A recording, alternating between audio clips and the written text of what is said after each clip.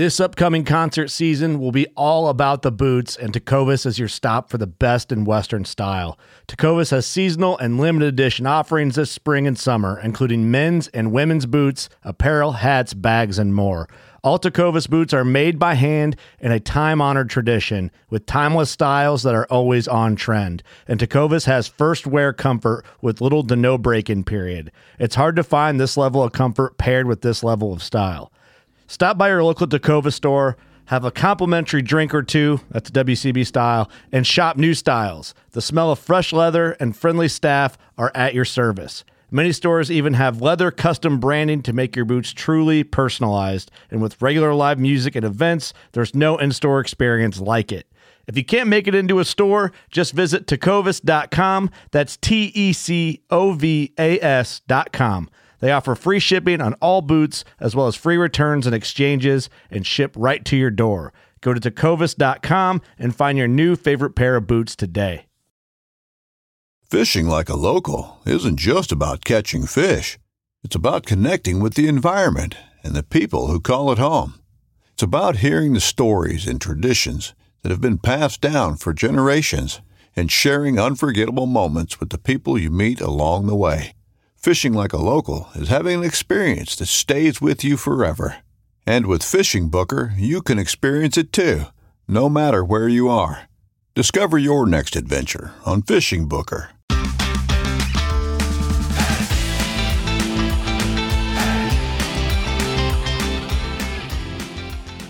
Hello and welcome to the Publicly Challenged Podcast. I'm your host, Luke Oswald, and I hope you join me on my quest for knowledge to become a better public land hunter, angler, and forager. Stick with this and who knows, maybe we will learn something together.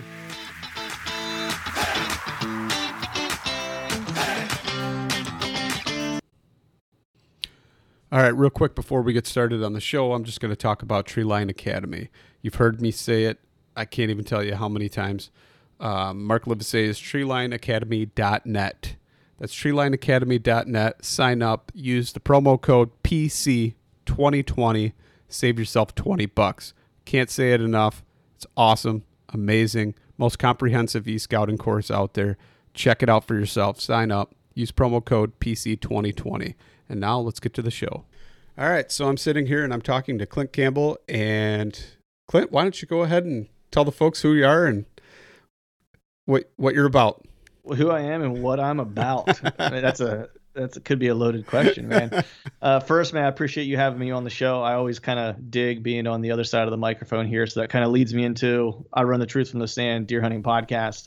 It's been in existence for, it'll be 5 years, I think, in June, which is kind of crazy to even say, but really it started off as a way for me to, meet some hunters from different places, because I'd moved back to Pennsylvania from Florida, and it was, I live close to Philadelphia, working, a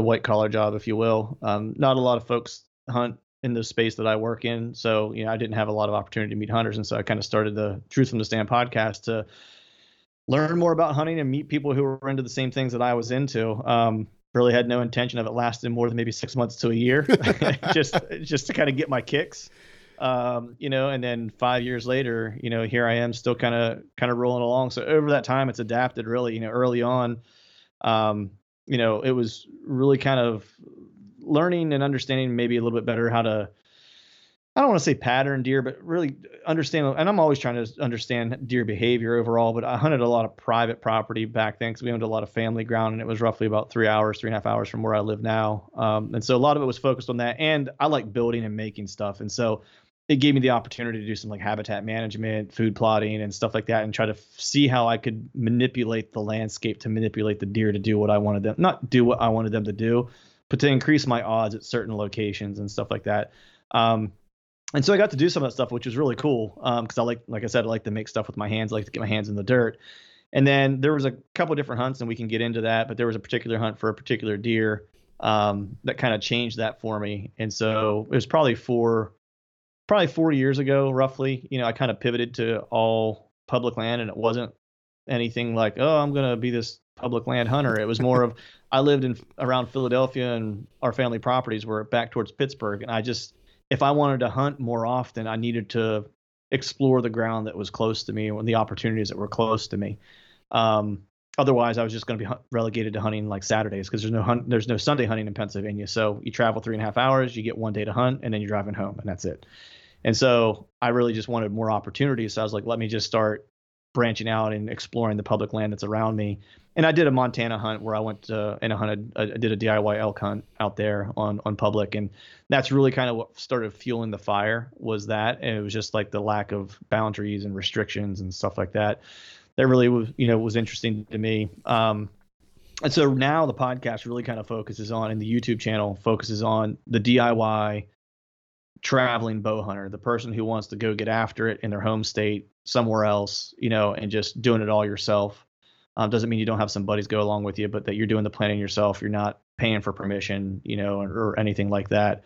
It truly is grassroots and just figuring it out on your own and trying to make things happen in tough places, just like anyone else would have the opportunity to. So that's really my bag, if you will. Yeah, no, that's definitely cool. So that's kind of one of the things, like me and my buddy, we sat down and we were talking about like, oh, maybe we should get a lease and this and that and do all that and then work the land. And we're like, okay, let's realistically figure out drive time, how far it would be. And he actually put together an entire spreadsheet and figured out, crunched some numbers and how many times you'd visit it.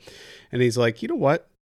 If we just hunt public and deer hunt, we could actually afford what we'd spend on the lease to go elk hunting every year and still be money ahead and more animals ahead, and it's kind of funny to think about that. But, and some guys, if they have the income to do that and do it, I'm not knocking it, but it kind of opened my eyes as far as like my hunting opportunities and what's truly around me. So I think it's really cool when you hear other stories of people where they're like, yeah, you know what? I got that taste of that freedom of just being able to go to any piece of land I want and try and figure it out. And that's kind of what thrilled me too, is every time I get a new piece, you try and figure it out. You might struggle for a while, and then all of a sudden you start getting on them, patterning them, finding them. And then it's like, wow, okay, I got this now, Right. So, yeah. It's funny. Like, I don't want to make it sound like hunting in like public land makes you any better of a hunter. I can only speak from my own experience, right? That's the only thing I have to go on. But what I will say is that I feel like it's definitely expedited, any type of learning curve that I would have had otherwise, because I did grow up hunting private land, all my life, and into like the recent 5-ish years or so. You start to become a little complacent. You start to understand how a property works, right? You kind of start to figure out how the deer like to move, what pinch points you're going to want to use and things like that. And so you're really not playing the chess match so much anymore, like you have to whenever elements are always kind of ever changing, right? I don't begrudge anybody who has the financial means to go get a lease or do whatever, like, good for you if that's what you like and you're getting your kicks and you're enjoying yourself, then, hey, I'm all for it. Part of it is like maybe guy has more money than he has time. That's possible, right? And if that's the case, you know what I mean, then a lease probably is in your best interest, right? If you're really into hunting and you want good hunting opportunities, because I know for me, I got to put the time in to find good opportunities, and that's part of me is what I like about it, in that I can go find good deer. If there's not a good deer on this piece of property that I want to hunt, which is what I was starting to run into on the family pieces, where it's like, the type of deer and the type of hunt that I wanted to have, I just wasn't having those experiences anymore. And that was really kind of like the catalyst to say, hey, if you want these certain types of experiences and maybe chase a certain age class of deer or whatever, there was one deer in particular on the farm that I chased. He was a 4.5-year-old, and the whole time I ever hunted that place, that was the only 4.5-year-old deer I'd ever seen on that property. So, yeah. And if you want to, and I'm not saying I'm chasing 4.5-year-old deer exclusively in Pennsylvania on public land, because that's a hard animal to come by, and PA in a lot of cases. I mean, there's certain pockets in PA where you can consistently get on deer like that, and I've got some good buddies that live in those areas who do get on deer like that consistently. But in the eastern part of PA, the hunting pressure is pretty intense. You've got a lot of folks coming from Jersey or New York that are hunting, these general areas, just as well as the population density around this area in general. 3.5-year-old deer is a good deer.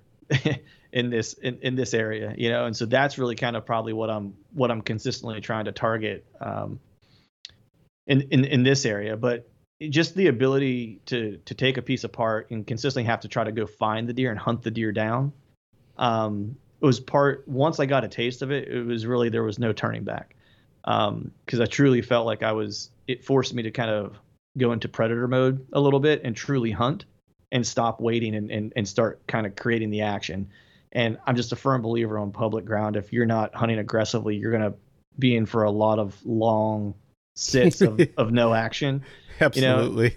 And so it forces you to kind of adapt your style a little bit. And what I've found is it's ultimately helped me be confident and willing to go to other places and hunt without someone else with me. You know what I mean? Or not when I say someone else with me, but like knowing someone from an area to get knowledge from. You know what I mean? It's like I'm fully willing to go into a place that I've never been before, never scouted before, and only have looked at it on a map online and just go in and try to make it happen. And that was exactly what the Missouri hunt was this year. Never been there, never scouted it, didn't know anybody from there. The guy that was filming me was from Missouri, but he was from southern Missouri, so he had no intel on that piece. I mean, it was like where we were at and what he hunts were like worlds apart in terms of like habitat, size of deer, caliber of deer, like the whole nine. And so it was just a blank slate and me trying to create on it. And that's what I kind of really like. And I almost feel like I prefer to hunt that way even at home anymore. I still do a lot of scouting, you know, and stuff like that, but I sometimes wish I didn't, because I sometimes, I sometimes get myself into a situation where I have too many of the puzzle pieces and it keeps me from being flexible, if that makes sense. And I kind of sell myself on like a hunt is going to happen here, a kill is going to happen here. And I sell myself on that, and I'll start to get attached to like an area, and especially if I know there's a deer there, which happened this year. I knew there was a couple deer that I wanted to kill that was in this particular area. And I got somewhat not married to a spot, but attached to the idea that this kill should happen in this spot, as opposed to if I didn't know anything about it, I would have just kind of, once I saw the sign and had visual of deer, I would have just said, okay, it's in this area. Now I just need to find the right spot to be in the area to make the kill and not care about where it was at. But I was so confident in this one setup. I was like, it's got to happen here. Truth of the matter was, it should have happened probably 3-4 different times. And it just, one I screwed up, and 3 times I wasn't there. So. Oh, I totally get it. I've got a situation almost identical to what you just said, to where I scouted and I found quite a few places that I wanted to hit up, but I ended up day one of my rutcation ended up getting on a really, really nice buck. And then so it was fixated in my head. I'm like, okay, he's in this area. I know he's coming through here. This is the scrape line he's on, you know, and it went from there to the point where I was like, okay, I got to get back to that spot. Oh, wait, what day is the wind going to be right? And I'd position myself all across this spot in like, you know, 400 yards this way, that way, or the other way, trying to play the wind and get on him, when I probably should have just, I don't even know what kind of deer, because I never put up any cameras. I don't even know what other deer were at this other spot, which was across a river. So, I mean, there could have been a huge, so needless to say, I never even got to this other spot with this huge bedding area. And it was, you know, late October, early November, when, you know, they're cruising right through those doe bedding areas, scent check. And it was super stupid of me to not even go over there and check out that other one, which I would have had the right wind for, but instead I was fixated on that one deer I put my eyes on. So I totally get it. And it happens. And that's like this year I wanted to get out on a couple other pieces. I've got like 6 pieces of property that I want to check out. And I never even ended up getting to any of those other pieces because I was so fixated on hunting that one piece. It's kind of crazy how, you know, your mind works like that. But I mean, it worked out. I didn't take the deer that I wanted because I ran out of time, because I spent so much time chasing them. But, I mean, it all worked out in the end, but it just kind of, I totally understand how you're talking about, you know, you just get kind of fixated on something, and in your mind, you want it to play out like it works in your mind, rather than just setting up on the deer and trying to get a shot on them. Yeah, totally. And it was interesting because I had found this area scouting last off season. It was actually the blessing in disguise of the pandemic and all the craziness that surrounded that. Was I scouted every piece of public land within a half-hour drive of my house last year, because every Saturday and Sunday I would just go out and scout because there wasn't anything else to do. You know, it wasn't like the family could go anywhere to visit anybody or anything like that. You know, so it was just every day, you know, every weekend I would take the dog, and he and I would go out and spend all day Saturday and Sunday just scouring, you know, different pieces of public land. And I was looking at the map, and it was, this one area that I wanted to look at. And when I walked into it, it was just like primary scrape area, hammer scrapes. And I was just like, yeah, this is the spot. It's kayaking access only, so I was like, Oh, all right. perfect. Yeah, I was like, this is money. And so I actually hung a cell camera nearby to monitor those scrapes. And I actually had deer hitting it in the summer. Not frequently, but probably like once every 2 weeks or so, I'd have a couple deer come through and hit the licking branch that was there. And so I was just kind of monitoring that because I really felt like it was in between two doe bedding areas, because it was actually in between two like cedar thickets on each side of it. And so I was like, you know what? I'm just going to monitor this because I feel like this has the potential to have good deer near it, right? And so I just kind of left it alone, and I was like, and I won't touch that until like I get like a visual of like a good deer starting to hit those scrapes. And then in the meantime, I ended up glassing like over the summer, and I had some cameras in like another spot that I ended up scouting that wasn't far away from that place. And I ended up having, I don't know, it was probably like for PA, it was a really good deer. It was like a mid 130s 8-point, and just a really good deer. And he was actually on it was on like I guess the leeward side of this clear cut. And I found like the bed, like the main, I guess, one of the beds that was in there in the off season. And I hung a camera there and I watched it, man. And I had bucks all summer hitting this mock scrape at like 9 o'clock in the morning, 10 o'clock in the morning, 11 o'clock in the morning, anywhere between like 7:30 and like 1 p.m. they would hit it, like no nighttime activity. And this is crazy for Pennsylvania because there's like the sex ratios aren't great here, which is why the rut sometimes is more of like a trickle rut, or you don't really see it, or whatever the case is. But I was probably getting 5 images of a buck for every 1 image of a doe in that particular spot. I mean, it was just like a super highway of bucks just like back and forth all the time. And I was like, get out of here. I was like, it's happening now. I was like, I know there's does bedded in here somewhere, like around this clear cut. I was like, this place is going to be dynamite come rut. Well, season opened, and I ended up hunting that spot early because there was just so much early activity on it, and it just vanished. I mean, literally, like, my season opens September 19th this past year. I'm hunting, I live in a special regs unit, so I come in just a couple weeks early, like a week or two early.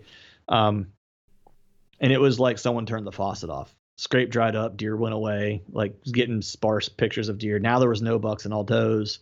It was just like the weirdest thing. And I hunted it a couple times. I ended up glassing this bean field, again, not too far away from this spot, close to those scrapes that I had originally found. And I glassed the 2 biggest deer I've ever seen in Pennsylvania. One was probably anywhere from 150 to 160, and the other one was like in the 140s. And they were close to the piece of public that I was hunting, where I had cameras hung and where that hammer scrape, primary scrape was. And I was like, it's like, man, if I'm looking at the map and I'm like, there's a couple hedgerows and some private property in between, but there's really nowhere for anything to bed. It's the closest decent bedding was like this chunk of timber in between like these private properties and the public. And that private property wasn't very big. Like it was maybe tops 10 acres of timber, maybe. And like out of that 10 acres, maybe only like an acre or so that would have been actually like decent bedding or whatever. So when I was looking, I was like, man, those bucks have to be bedded in that northwest corner of this public. I was like, you know what? I'm just going to go for broke, and I'm going to go in and see if I can find them. So I went in to try to find them, and I actually kicked them out of bed. And so then I went in and tried to hunt them again. I think 2 different times from the ground when I had the right wind, and never caught up to him, never got him on camera, never nothing. I mean, it was like a ghost, So I wasn't going to waste my entire season chasing just a giant deer that I don't know exactly where it was at. And then mid-October, that scrape heated up, and like the one deer that was probably like 140s, he actually ended up sticking around, and that was the one that I was trying to kill there. So I actually had 3 really good deer to try to kill in that, like within, I don't know, like a 2-mile area probably, roughly, and just couldn't quite get it done. There was another shooter that was in there that was hitting that scrape that right after I got back from Missouri, I hunted it, and he came in zombie walking, and I should have killed him. I just didn't grab my bow in time because I didn't know which buck it was, because there was like 3 different bucks that were hitting that scrape. And I just made a rookie mistake, probably because I was just beat from grinding like for 2 weeks in Missouri and Ohio. And I was like, is that a buck? And I was like, yeah, it looks like a buck. And I was like, it might be that spike that's been hitting this scrape consistently. I just never grabbed my bow. And then by the time he popped his head out of brush, I was like, oh shit, that's one of the two I wanted to shoot. And at that point, there wasn't any. Once he cleared that brush line, there wasn't anything between he and I. And it was only a matter of time until he was going to win me, because I had zero wind and all my scent was just dropping to the bottom of the tree. There was no thermal pull. There was nothing helping me at all. He got within 5 yards, and I had to just watch him. He stared at me. He didn't blow out. He just turned around and was like, yeah, I don't like what's going on here. And turned around, and that was it. So you never got a chance back at that buck then, or? Never saw him again. No, that was it. It was funny because I had seen him earlier in the year. There were 3 different deer that hit that scrape. So it was one of the ones that I glassed was hitting that scrape. The big one, the one that was like the 150, 160, whatever. I never saw him again. Like I saw him in the bean field. I bumped him out of his bed, and then I never saw him again. My guess is like, because that happened right at the beginning of the year. So my guess is like he was probably going to shift. Like he just hadn't shifted to his fall range yet. And that's why I was hunting him aggressively, because I knew I probably was going to lose him like to wherever he was going to go for his fall range. And I probably had 1, maybe 2 hunts to try to kill him. And I couldn't wait. I had to just go try to be aggressive and get as close to where I could find him, where I thought he was bedded, and try to kill him. And just, I got burnt. Man, you guys are pretty lucky. I don't even get to start hunting until October 1st. So that's pretty good. Yeah, for the most of the state it is. I mean, that's the one thing around here, is that if you do find a good deer, and you have a good idea if you can glass him and you can figure out, okay, this is how he's getting out of this food source. Now the bummer is in PA, it's not like when you head to the Midwest, a lot of the public around here is like shit mountain ground or swamp. You know what I mean? Yeah. So there's not a lot of adjacent ag or anything like that, around. You get lucky once in a while. And this wasn't even bordering. There was still, like, in my opinion, I got kind of lucky that he was bedded where he was bedded, because most times, I mean, it was a fair distance. The only thing that saved me was like the block of timber that was in between wasn't great. And I assumed that the does were going to take the first bit of bedding that was closest to food, and then those mature deer were going to move an additional line behind to the next best bedding to get away from the social pressure. And that's what I was kind of banking on. And that's exactly what it was. But you can work a bed to food pattern early here if you know where he's at, because you probably got a week, maybe 2, if you're lucky, to try to kill him. So are they traveling further then? I mean, to get to a food source, like you were talking about it, whether it's crap swamp ground or if it's, mountainous timber, stuff like that. Are they just traveling further, or are they just hitting like mast crops harder, stuff like that? Yeah, they, in some cases, I think they have to travel a little further. I would say it's probably more so they're taking really odd lines of travel, because they're using like hedgerows in between property lines and stuff like that. You know what I mean? To where it's like he might just intersect a particular area where you can hunt, and it might only be like a 50-yard swath that he's going to be able to cross. You know what I mean? It's closest to like the food to at least make a play in early season. You know I'll what take I mean? it. I'd take that 50-yard swath for sure. Right. But there's also, did some kid ride his bike down through like the backyard? Did a neighbor walk their dog? Did a dog get loose? You know what I mean? I've had people walk within 10 yards of my tree. You know what I mean? Like out their back door walking their dog before. You know what I mean? Yeah. So, so there's a lot of different variables that kind of go into it. Like, you would think like the urban hunting is easier to get on a good buck if you know where he's at, because there's only so many places he can be, man. But they'll lay like right up against the backyard somewhere. You know what I mean? Where it's like, oh yeah. Yeah. I know what you're talking about, to where you hear the dog barking, or like if you hear somebody, I've noticed on some pieces of property, you'll be sitting there and you're kind of as close as you can get to the houses, staying on property boundaries and stuff like that. Mm-hmm. And you could, all of a sudden you hear somebody's dog light up, and it's like, okay, those deer are passing that yard, like the dog's barking, but it doesn't bother the deer anymore. They become, just kind of accustomed to it, and they'll come passing right through. And sure enough, it'll be 35, 45 minutes later. There they come right past your stand, and you're like, okay, so that dog knows what's up. All I got to do is listen to him. I know where they're going to be there. That's right. Stuff like that. I've kind of noticed some things like that every once in a while. That's kind of neat. It's indicators, but yeah, I totally get what you're saying. Yeah, but to answer your question, it's like most of the deer that I'm hunting aren't hitting like an ag source. Like they're feeding on greenbrier and just in browse.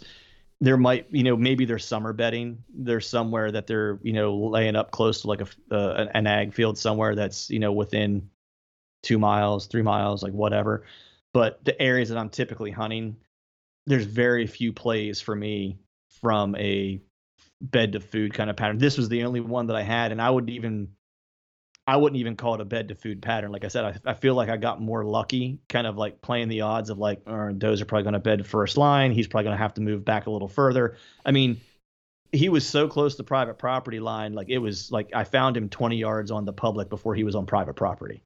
You know what I mean? So it was like, it wasn't like he was far on it. You know what I mean? It was like, it was just enough that where I found him bedded, where I kicked him up, So, I would say that deer probably most times was probably bedded on the private, just out of my reach. Right. I would say that was just probably a day, maybe the wind, or maybe he got bumped by something else that pushed him back a little further, or whatever the case was. Cause there was not a stitch of sign back in there that told me he was there. I just knew I knew from scouting previously how thick that area was back there. And I had seen a lot of doe tracks whenever I had scouted it previously. And so I knew that there were deer back there, and I was like, I wonder if he's back in that corner. Cause I was like, that's the one place that he would maybe hole up, and so it just, sometimes it's better to be lucky than good. So, are you going to get out there now and kind of look at some late season sign and see if you can find some stuff that got left, so see what's still living and all that kind of stuff, search for some sheds? And yeah, I'm the world's worst shed hunter, man. It's like I always tell people, it's like it starts off as shed hunting and it turns into scouting real quick. But I will go out on this piece and try to find some sheds, because I feel like I have a fair amount to learn about this piece, because last year was the only time I scouted it. I speed scouted it one day, and then I hunted it, not the same spot, but that piece I probably hunted 6 times this season or whatever, in different areas. And one location I probably hunted 3 times or whatever, where I thought I was going to have a good encounter. Well, where I had the encounter with the one shooter. So I still have a fair amount to learn about that particular piece, I feel. So I will go out and kind of dissect it a little further, but I won't spend a lot of time. I used to probably spend, I think that's what helped me last year. It's like last year I got on more good deer, than I ever have in a single season. And part of it was because I didn't, at least in my opinion, I didn't spend a lot of time scouting any one specific piece. I kind of scouted like I hunt, if that makes sense, at least when I'm freestyle hunting, especially out of state.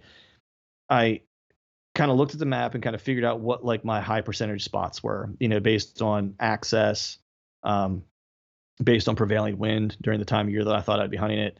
And then, based on topography, habitat, was there diversity of habitat and stuff like that.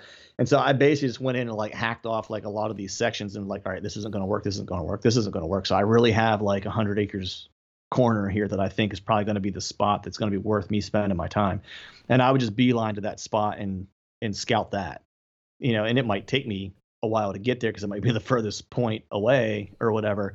But I would spend time there kind of looking around and figuring out if it was going to be worth my time or not. And if I didn't see, old, like a primary scrape area, or if I didn't see like a hammer rub or a cluster of really good rubs, like I was just keep moving, it wasn't worth my time to stop. And so with that this year, it's like, I just covered a ton of ground, which is why I feel like I had as many prospects as I did, so I don't really go in and scour a piece from like top to bottom. I kind of learned that more so probably from talking a lot with like Cody DeQuisto. It's kind of something I picked up from him. Either in podcast conversations or text messages back and forth. And then my buddy Greg Litzinger, he's very much the same way. The bow hunting fiend from New Jersey. He's a savage, and I actually spent some time scouting with him last year. One of the pieces that I hunted this year. I think it's always just cool to watch how other guys do things. You start to see how they pick stuff apart, and you start to understand what they're looking for in maps, and how they're kind of breaking down a piece and trying to find the best stuff and what they're really looking for. And so I paid attention to a lot of that whenever I was, with Greg, and it just kind of reaffirmed that the approach that I was taking was probably the right path. I maybe don't do it 100% correctly, but I was on the right path, if you will. So like with that being said, then, so When you're looking at this map and you're looking for things, I get like you're looking for, transition type pieces and stuff like that. But are you, say, early season versus towards like mid-season or late season, are you looking for different things than what you would in each part of the season? Yeah, I mean, I think early season, if I do have a food play, like I'm certainly gonna look for that. And I think the early part of the season, I'm really gonna kind of prioritize area. I mean, I'm always looking for thick cover, just in general, but in the early part of the season, I'm really kind of looking for thick out of the way cover, because that's probably where I'm gonna find a buck, or I'm gonna find buck sign of like peel and velvet, or starting to lay it down in like a little bit of rub sign or whatever, tracks or whatever the case is. I'm really kind of prioritizing getting away from people, because that's ultimately where a buck is likely going to be bedded or spending his time. Because let's be honest, if it's a mature deer of any age, or even I'll even say a 3.5-year-old in Pennsylvania, they're not going to move a whole lot in daylight, right? And for the most part, as much pressure as PA has, even from a bow hunting perspective, they're not moving much more than like 100 yards or so from their bed in daylight in the early part of the season before their testosterone cranks, and then they start laying down, territorial sign or breeding sign, So I'm really trying to use any bit of intel that I got from like trail camera data. Truthfully, early season, I probably rely on my trail camera inventory than I do probably anything else. Do I have a deer in the area that's spending time that I'm getting in daylight? If so, can I backtrack him to where he's coming from? And I'll oftentimes run my cameras on video mode because I want to see which direction his ass is pointed and which direction his head is pointed when he hits that camera. And then from there, I can start to tell, like, timestamp, all right, if he came in with 45 minutes of light left, before dark, I'm probably within 200 yards of his bed somewhere, would be my guess, roughly. Right. So then I start looking at, okay, what are the bedding features that are around here, for him to bed successfully, to be hidden and be able to escape. Right. Whenever I start to hit the later parts of the season, just like most people, I start really kind of prioritizing, a lot of transition lines and areas like that, to where there's going to be a lot of travel and a lot of signs start to get laid down. And then still kind of focusing always on side cover, because I'm always looking for, scrapes that are going to be in and around bedding cover, especially for does at that point of the year. So cover is really my theme for all year. Late season, I suck at it. I'll be honest. It's late season is like I almost start scouting during late season, because I don't have great food options around here, and I've just never, for whatever reason, it's funny, Greg and I've talked about it. I'm like, I don't know. Like, I struggle during late season. And I don't blame it on food necessarily, because I think it's a little bit of a misnomer that deer have to feed during late season like crazy when the temps dip, because it's biologically not correct from how I understand it. I had a conversation with Don Higgins about it, and he was like, deer's metabolism's slow. It's the evolutionary feature that they have to keep them alive. Otherwise they would die in Maine, in Canada. What I mean? Because there is no food.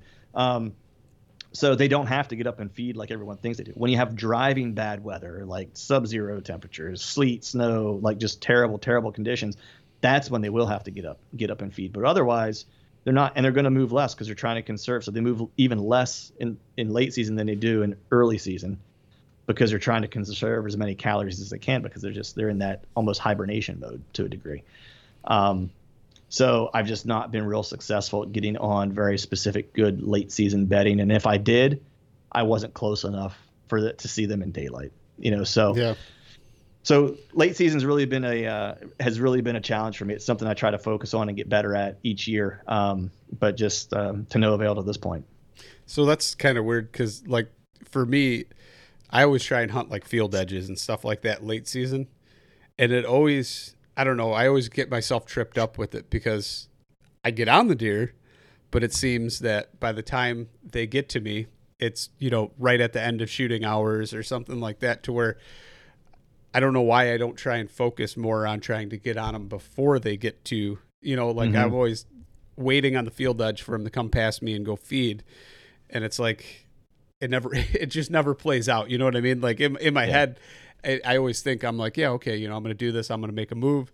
And it never pans out. It's always too late by the time they come in, especially like a mature deer. A mature deer is always the last one to set foot in that field. You know what I mean? It's just, it's crazy for me to think that, but for some reason I never get to that transition area. And I don't know why I don't do that, but I think that's something I need to try and work on for my late season. Yeah, for sure. What state are you in again? I forget. I'm in Illinois. Yeah. Illinois. Okay. Are you like, what's the topo look like? Is it any little bit of hill country? Is it completely flat or? It's mostly flat, but a lot of the stuff I hunt is like, it's kind of like big oak, wide open river bottoms with, you know, like with some mixed ag in there in between. So, okay. Yeah, it's got some different topo to it. All right, because one thing I've tried to pay attention to if I were in hill country, you know, ish, or if I had like a little bit of elevation that I thought deer were bedded on the elevation and then coming down the feed, it was like I was listening to, I think it was Gene Wenzel talk about it, especially for mature deer, and he was saying, you know, basically exactly what you're saying. He was like, you know, you hunt these ag areas, you know, he's like, if you have some elevation or whatever, like the deer are often, you know, coming down off the top, and you know, they're really kind of, either the does will be the first ones out and the young bucks, because what they're doing is, you know, we're just going to say the wind is consistent in this area just for purposes of this conversation. And he's like, you know, if it's sunny or whatever, he's like, you know, you'll usually see those deer start to move off those elevation pieces while they still have the rising thermal. So they are still catching like the scent from the bottom, and they can kind of scent check as they're going on their way out. He's like, you'll never see a mature buck do that, right? He's like, what you will see is a mature buck wait till almost dark, like you're saying, and come down, which doesn't make sense because everyone's always like, you know, a mature buck wants to use the wind in his favor, right? But a mature buck is smart enough to know that he has other kind of markers, if you will, of danger, right? And so what he's doing is waiting for the wind or the thermals to shift. So his thermals are at his back. He's scent checking his 6 while he's using the deer that have already passed through in front of him as the canary in the mine shaft to tell him that everything is okay in the field or in the transition area or whatever. And so I've tried to pay attention and kind of watch whenever I had situations like that to see, like, you know, because the you know, I guess the common kind of thought is that deer always want to have like the wind in their favor, but I've seen it personally on occasion, and then I've talked to guys like, you know, Greg Litzinger or, you know, Jake Elinger from Michigan, who's a big habitat guy, where it's like they've killed bucks and seen mature deer consistently walk with the wind to their back, you know, during daylight or right before dark or whatever. And so I think it's just really kind of understanding, like, what are all the factors that are at play that a mature deer in your area is going to use to try to keep himself safe, right? Yeah. And a lot of it, especially late season, is like, do not move unless you have to. You know what I mean? And then when you do, have as many of the factors as you possibly can in your favor, you know? And look, I don't want to say, Steve Bartilla, he always says like deer, like we give them more credit than they probably deserve in terms of like their intelligence. They're, at the end of the day, they're still an animal. Like they're not rationalizing, they're not reasoning necessarily, but you do get certain traits and adaptations that you have that you've learned to keep you alive that you continue to use. Right.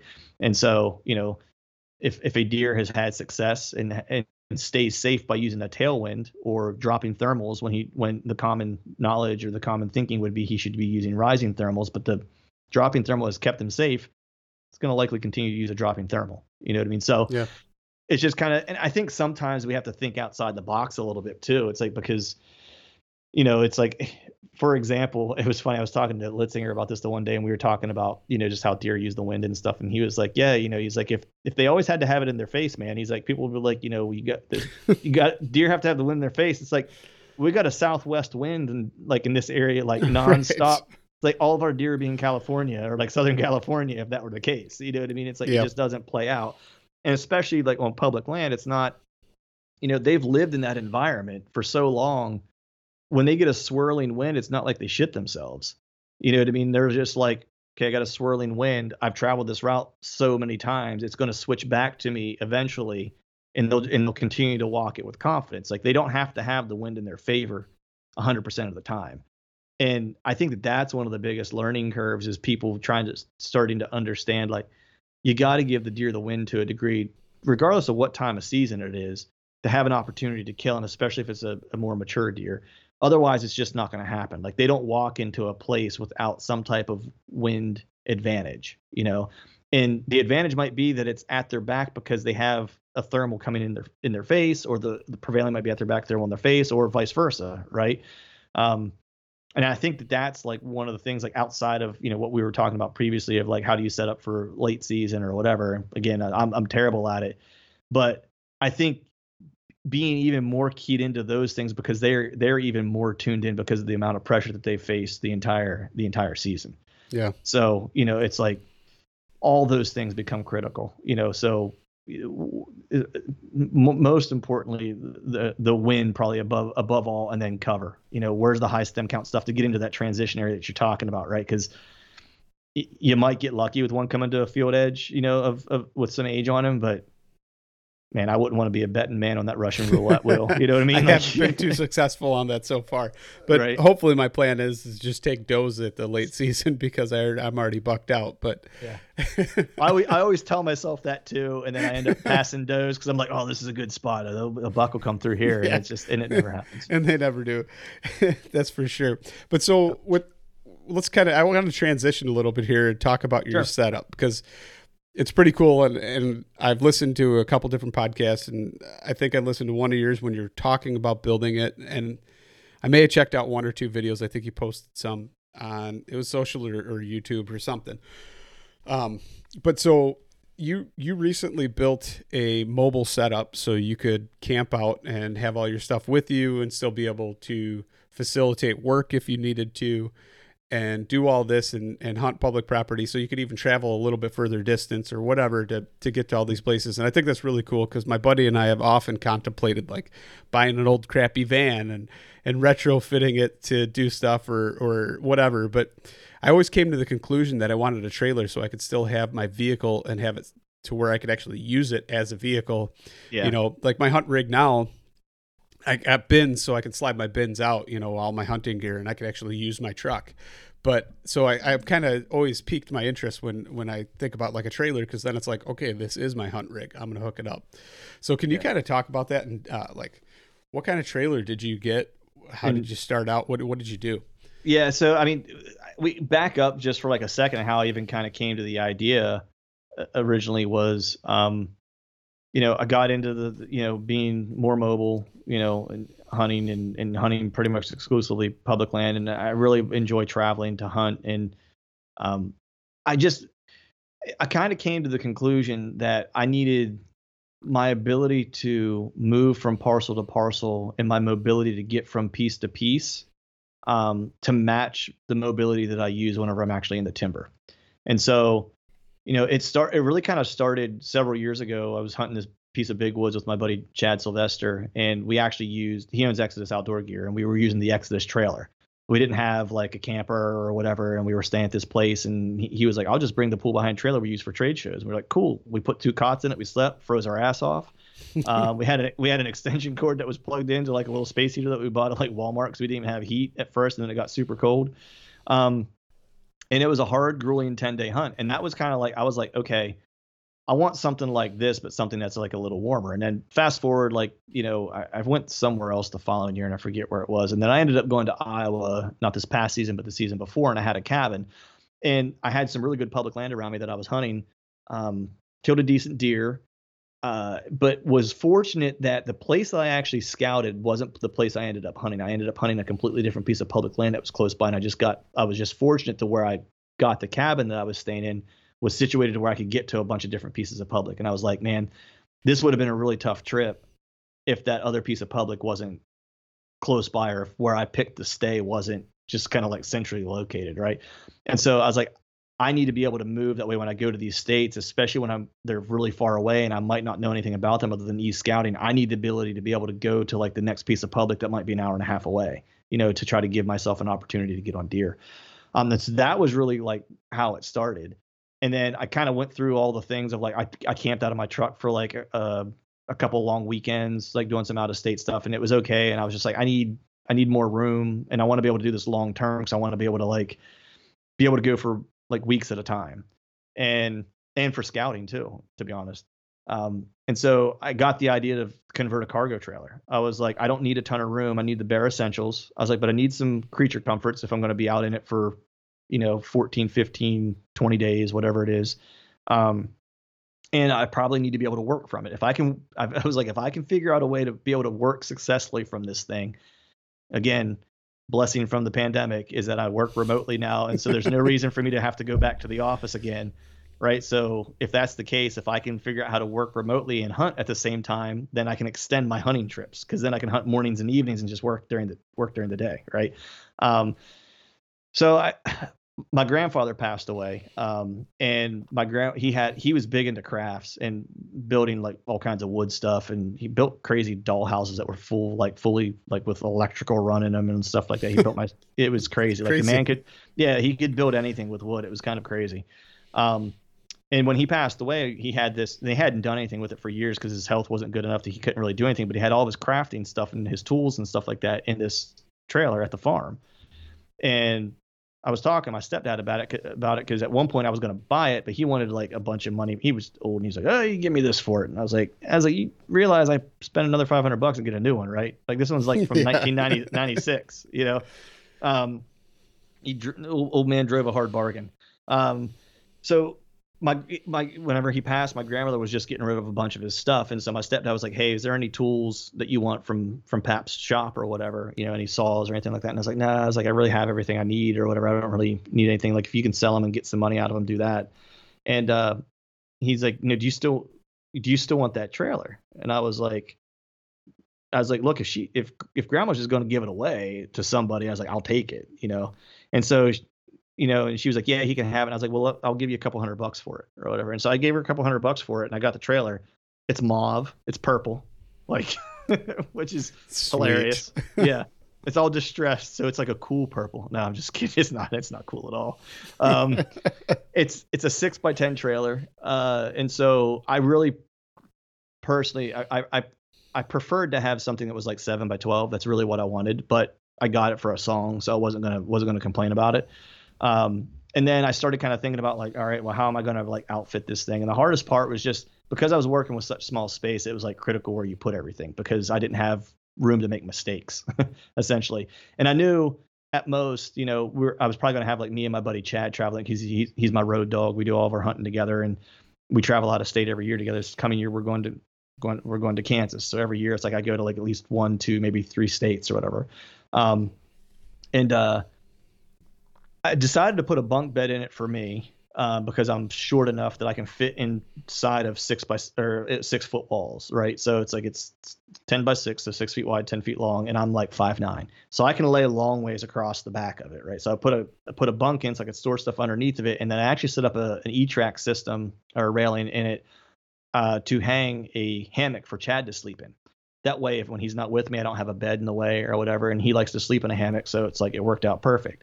And so that was really like the hardest part, was figuring out how I was going to sleep both of us in there comfortably and still have enough room to do the things we needed to do, because he runs a business, so he needs to be able to work too.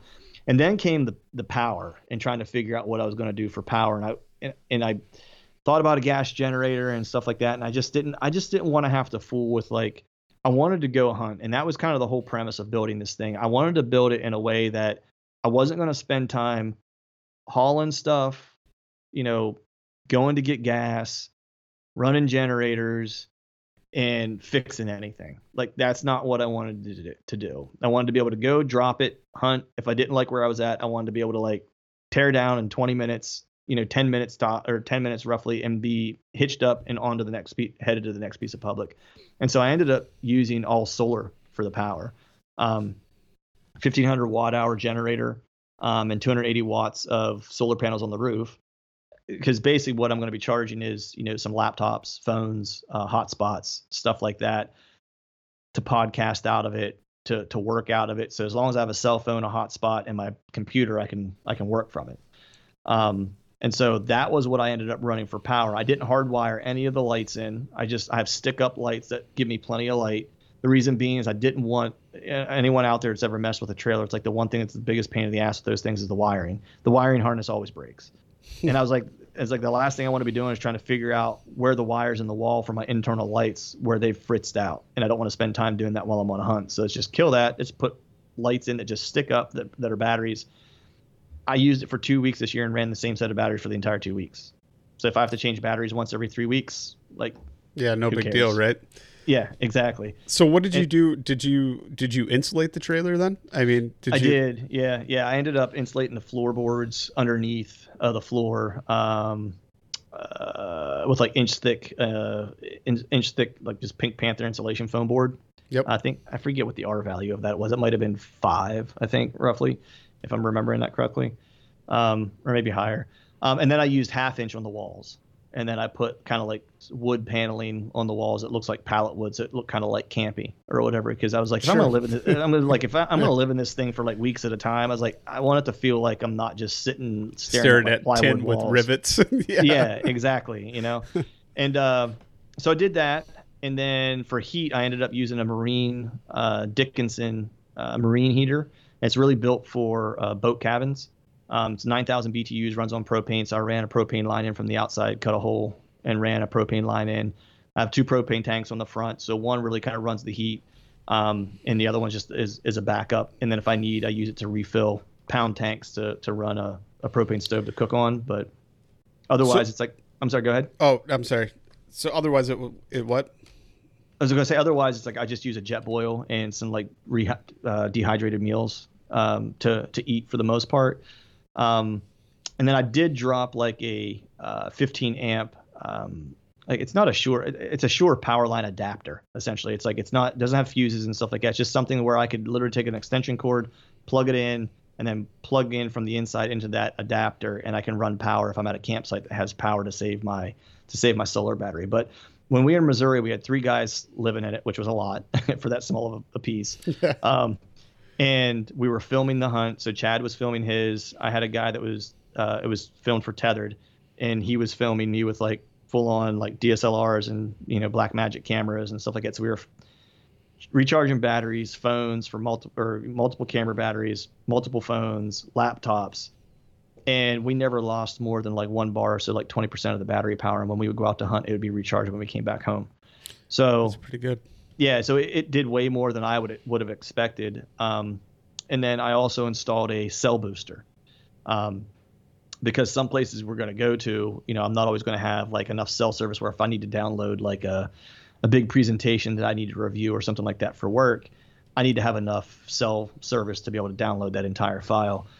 So I installed a cell booster that's built for RVs.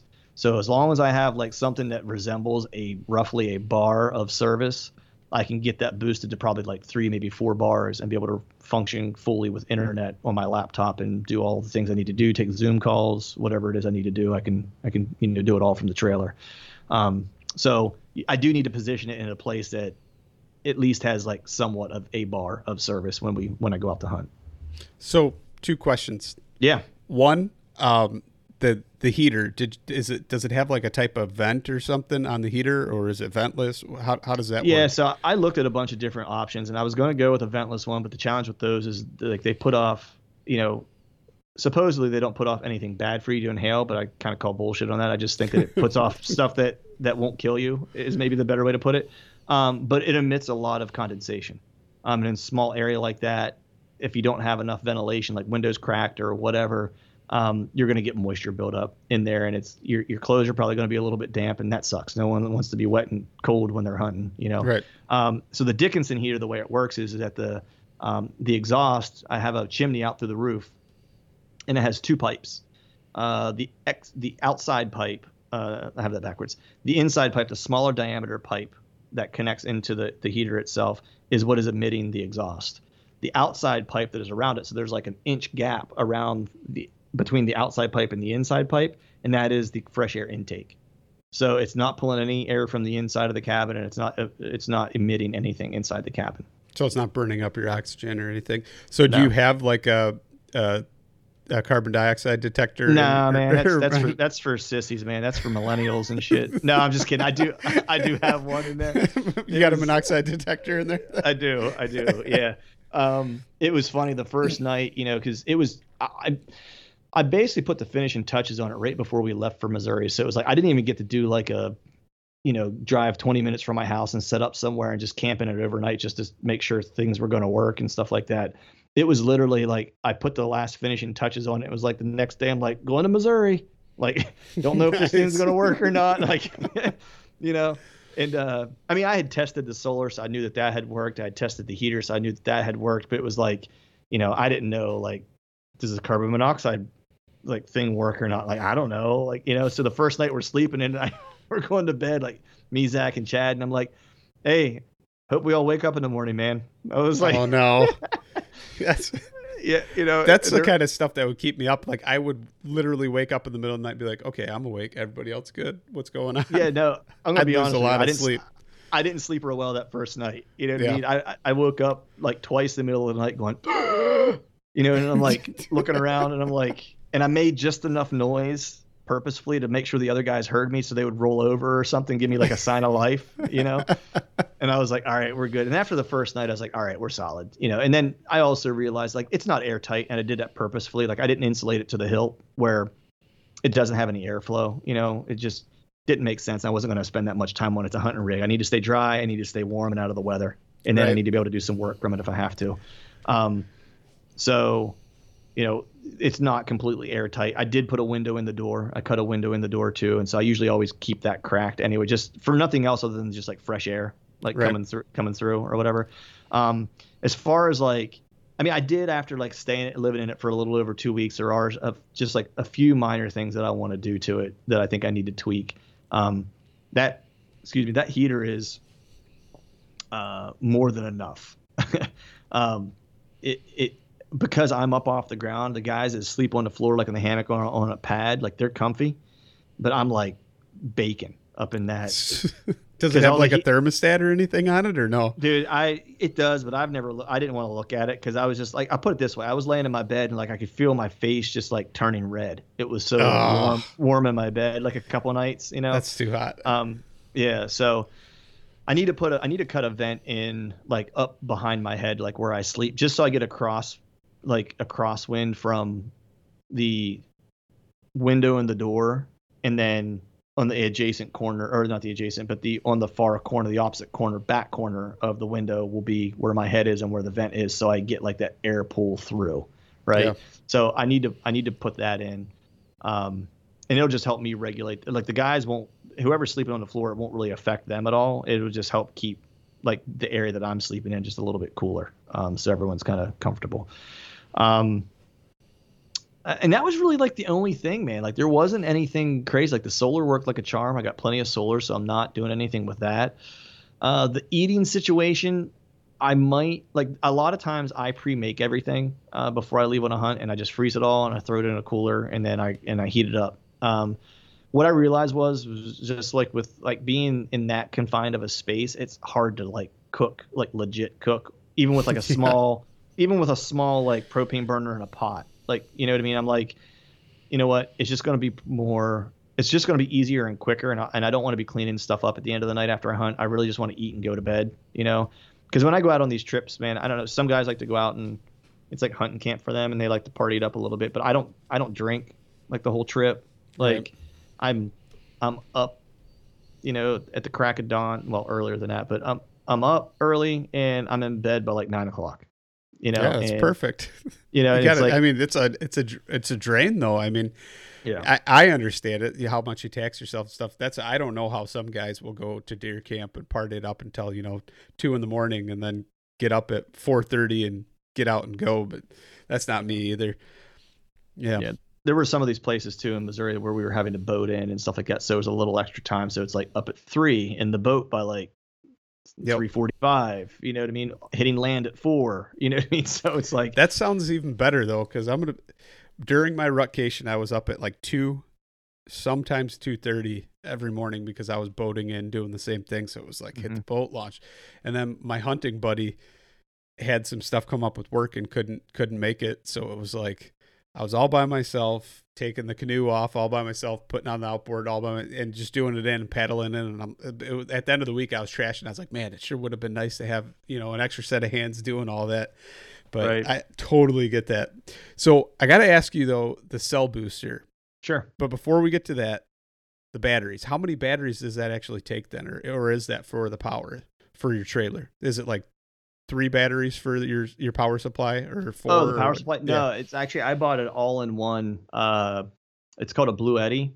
It's 1500 watt hour solar generator, and it's all kind of like it comes as one unit. So it is the power, like the MPT converter, inverter, and batteries all kind of in one. I did look at building a pieced out system. But like after I kind of looked at it and started pricing it out, again, it goes back to the whole idea. Like I built this with the intent of like, I want to hunt and not fix stuff. And I didn't get into bow hunting and travel bow hunting to become an electrician. Right. So I didn't have an interest really. I'm not sure I'd say that I don't have an interest. I do have an interest in how like the solar stuff works, but for this particular application, I wanted something that was going to be modular, that I could kind of take in, put in, take out, or whatever. Everything I have on this thing is completely removable. And I built it that way. That way, if I ever decide to build something that's a little bit bigger or whatever, I can basically pull all the components out that I like and reuse them. Like the heater, for example. The solar panels I had a system, the way I adhere them to the roof, to where it's like, when I'm not using them, I take them off. They're flexible solar panels. They're made by SunPower is the brand that I used. I actually put down a piece of corrugated plastic and cut it the same size as the panels. And then I actually used VHB tape and a Turnabond and made like metal brackets. And then I basically just bolt the solar panels down onto that corrugated plastic to keep water from collecting underneath of it. And then I can actually unbolt it off and take them off when I'm not using it, because I didn't want them getting beat up by the winter weather or just sun and stuff like that, because they do degrade over time. You start to lose significant amount of their energy or their efficiency the longer they stay in the elements. And so I really wanted, and they're not cheap. I mean, I think the 170 watt one was, I want to say close to $400, and the 110 watt one was like $200. And so they're not super cheap. And so I didn't want to be having to replace them like every 3 years, because they start to like not be efficient. And so I was like, I need to make this to where I can take them off so I can preserve them so they can last for 5, 6, maybe 7 years. And so I built them a specific way that I could do that. And then the downwind edge, I actually just took a piece of flat. It's basically just like stripping between like carpet and like hardwood floor, aluminum, stripping, pounded it flat, and then VHB taped one side down to where I could flip it up, slide the edge of the panel underneath of it, and let that metal stripping kind of fall back down onto it, and it acts as a spoiler and a windbreak over top of it, so the wind doesn't get underneath the panel and try to lift it off. So you actually you leave them on there when you're traveling down the road then? Oh yeah. Okay. Yep. That's on there. The antenna's on there for the cell booster. Yeah. The only what I do is I do take the solar generator out of the trailer, because one thing I might try to build this year is like a box that's like almost like a travel case for like a guitar amp or whatever. You know what I mean? Something that's like padded and I could stick in there, and and it can travel in there, because it'll just get jostled around too much. So I usually take the solar generator out and put it in the back seat of the truck, in the cab, and it rides there. And then just when I drop camp, I just pull it out and plug it into the solar panels. Cool. That's good. So with that being said, then back to the whole cell booster thing. What brand? How did you do your research on that, and what did you come to the conclusion, and why you picked the one you did? Because I've kind of looked at those in the past for like installing in my truck as like a signal booster, but I've never kind of figured out what I needed. Yeah, and truthfully, man, I can't remember the brand name of it. I think it's WeBoost, actually. I think is what it is. And that was all my boy Chad Sylvester. He is very knowledgeable when it comes to all things cell, because of Exodus has a cell camera, so he's had to do a lot of research on how cell works and like what frequencies work best and all those types of things, right? So he really knew about that stuff, and he was like, "Hey, we should get a cell booster." And I was like, "Yes, we should." And he's like, "Let me check into it." So he did a bunch of research, and really it came down to this company called WeBoost. The criteria really is that it needed to have, of course, good ratings of being effective, and this one was one of the best ones, and it's actually used for RVs, so people traveling in RVs and living out of RVs and stuff like that are using it. So that was good. The other thing was too, is that it was actually one that they are usually often, a lot of them are carrier specific. So this one was a little bit more expensive because it wasn't carrier specific, because I have Verizon, he has AT&T. So we had two different carriers, or whatever we got had to work for both. And so it cost a little bit more money. So we just made sure to get one that was carrier agnostic.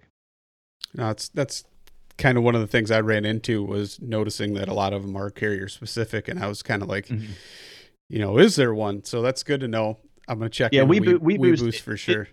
It's worked great, man. Like, and I've used it a couple times. Like there was a spot, the one state we hunted this year. We weren't at a campground. We were literally parked on the top of a mountain because it was the only spot on this piece that we knew we got one bar. And it just so happened there was an open spot that was there with no trees in the way that we could actually get good sun for the solar panels. And so that's where we ended up camping for like a week and turned the booster on. I don't let it run all the time because it runs battery. And so I just turn it on when we need it. And I think it got me like 3 bars. And so it's a place we never have power, or like we never have cell service. Like before we go there, we have to download all of our maps, because we know when we hit there for like the next week, if we want to talk to our families, we got to drive down the road to like this. We got to drive like 4 miles to this church, and then we get cell service. Yeah, that's awesome. That totally changes the game.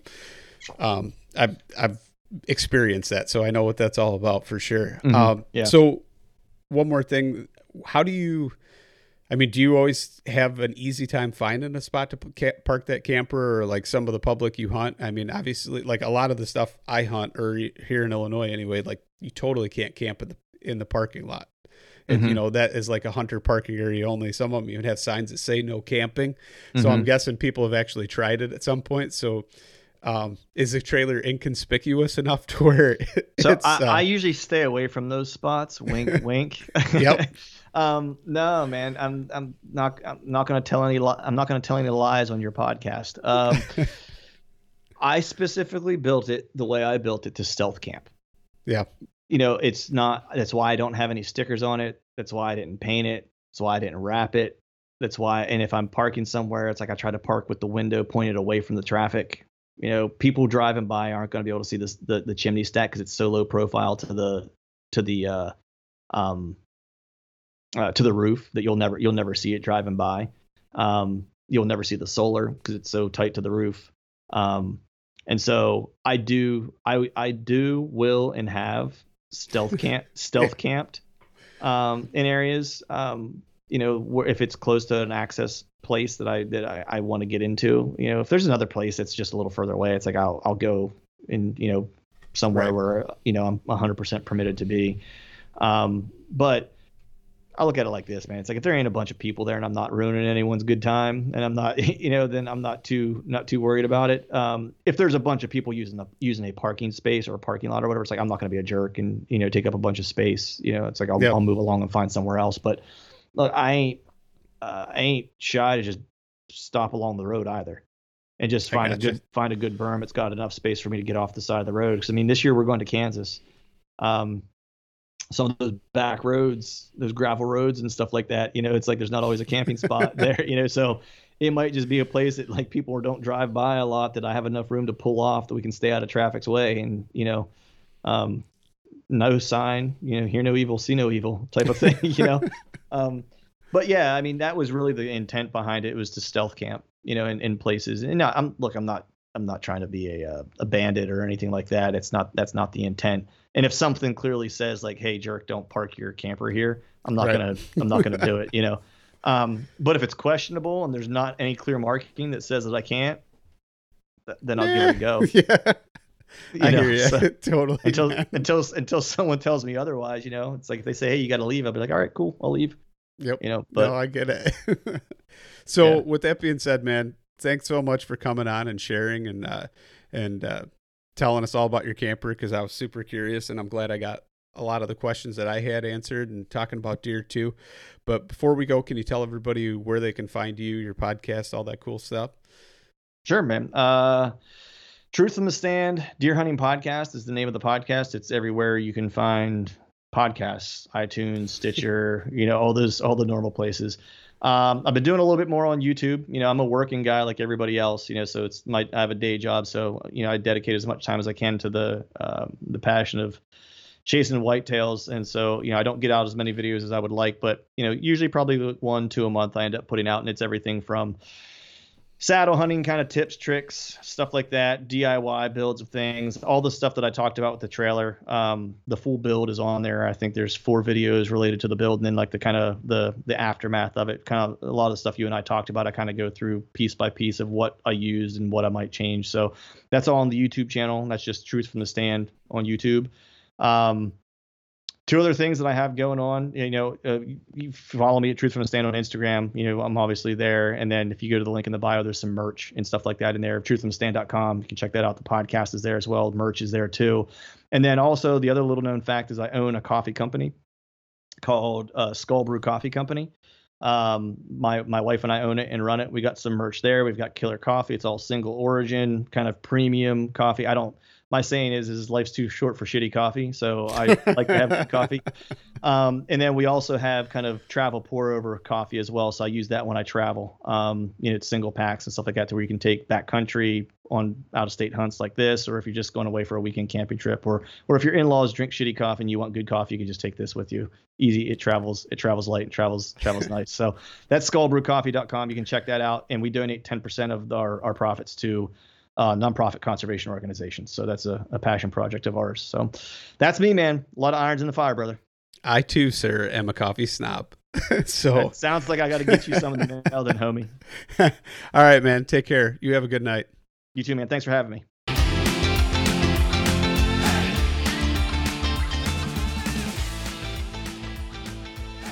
And once again, thank you so much for listening to the Publicly Challenged podcast. I hope you enjoyed the show, and if you did, please subscribe on whatever platform it is you're listening to.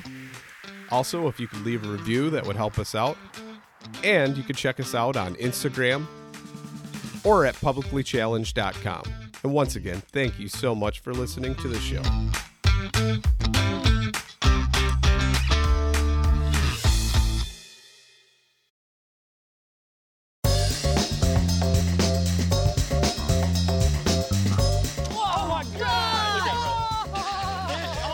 Every once in a while, it's fun to go like just full-blown redneck on these fish. This is like high-tech cane pole fishing right here. From the white sandy beaches to the crystal blue waters, enjoy the best fishing Panama City Beach has to offer during Chasing the Sun. Sundays at 9:30 a.m. Eastern on Waypoint TV, the destination for outdoor entertainment. Don't miss Mondays with Into the Blue, brought to you by Academy Sports and Outdoors. Every Monday night from 7 to 10 p.m. Eastern on Waypoint TV, the destination for outdoor entertainment.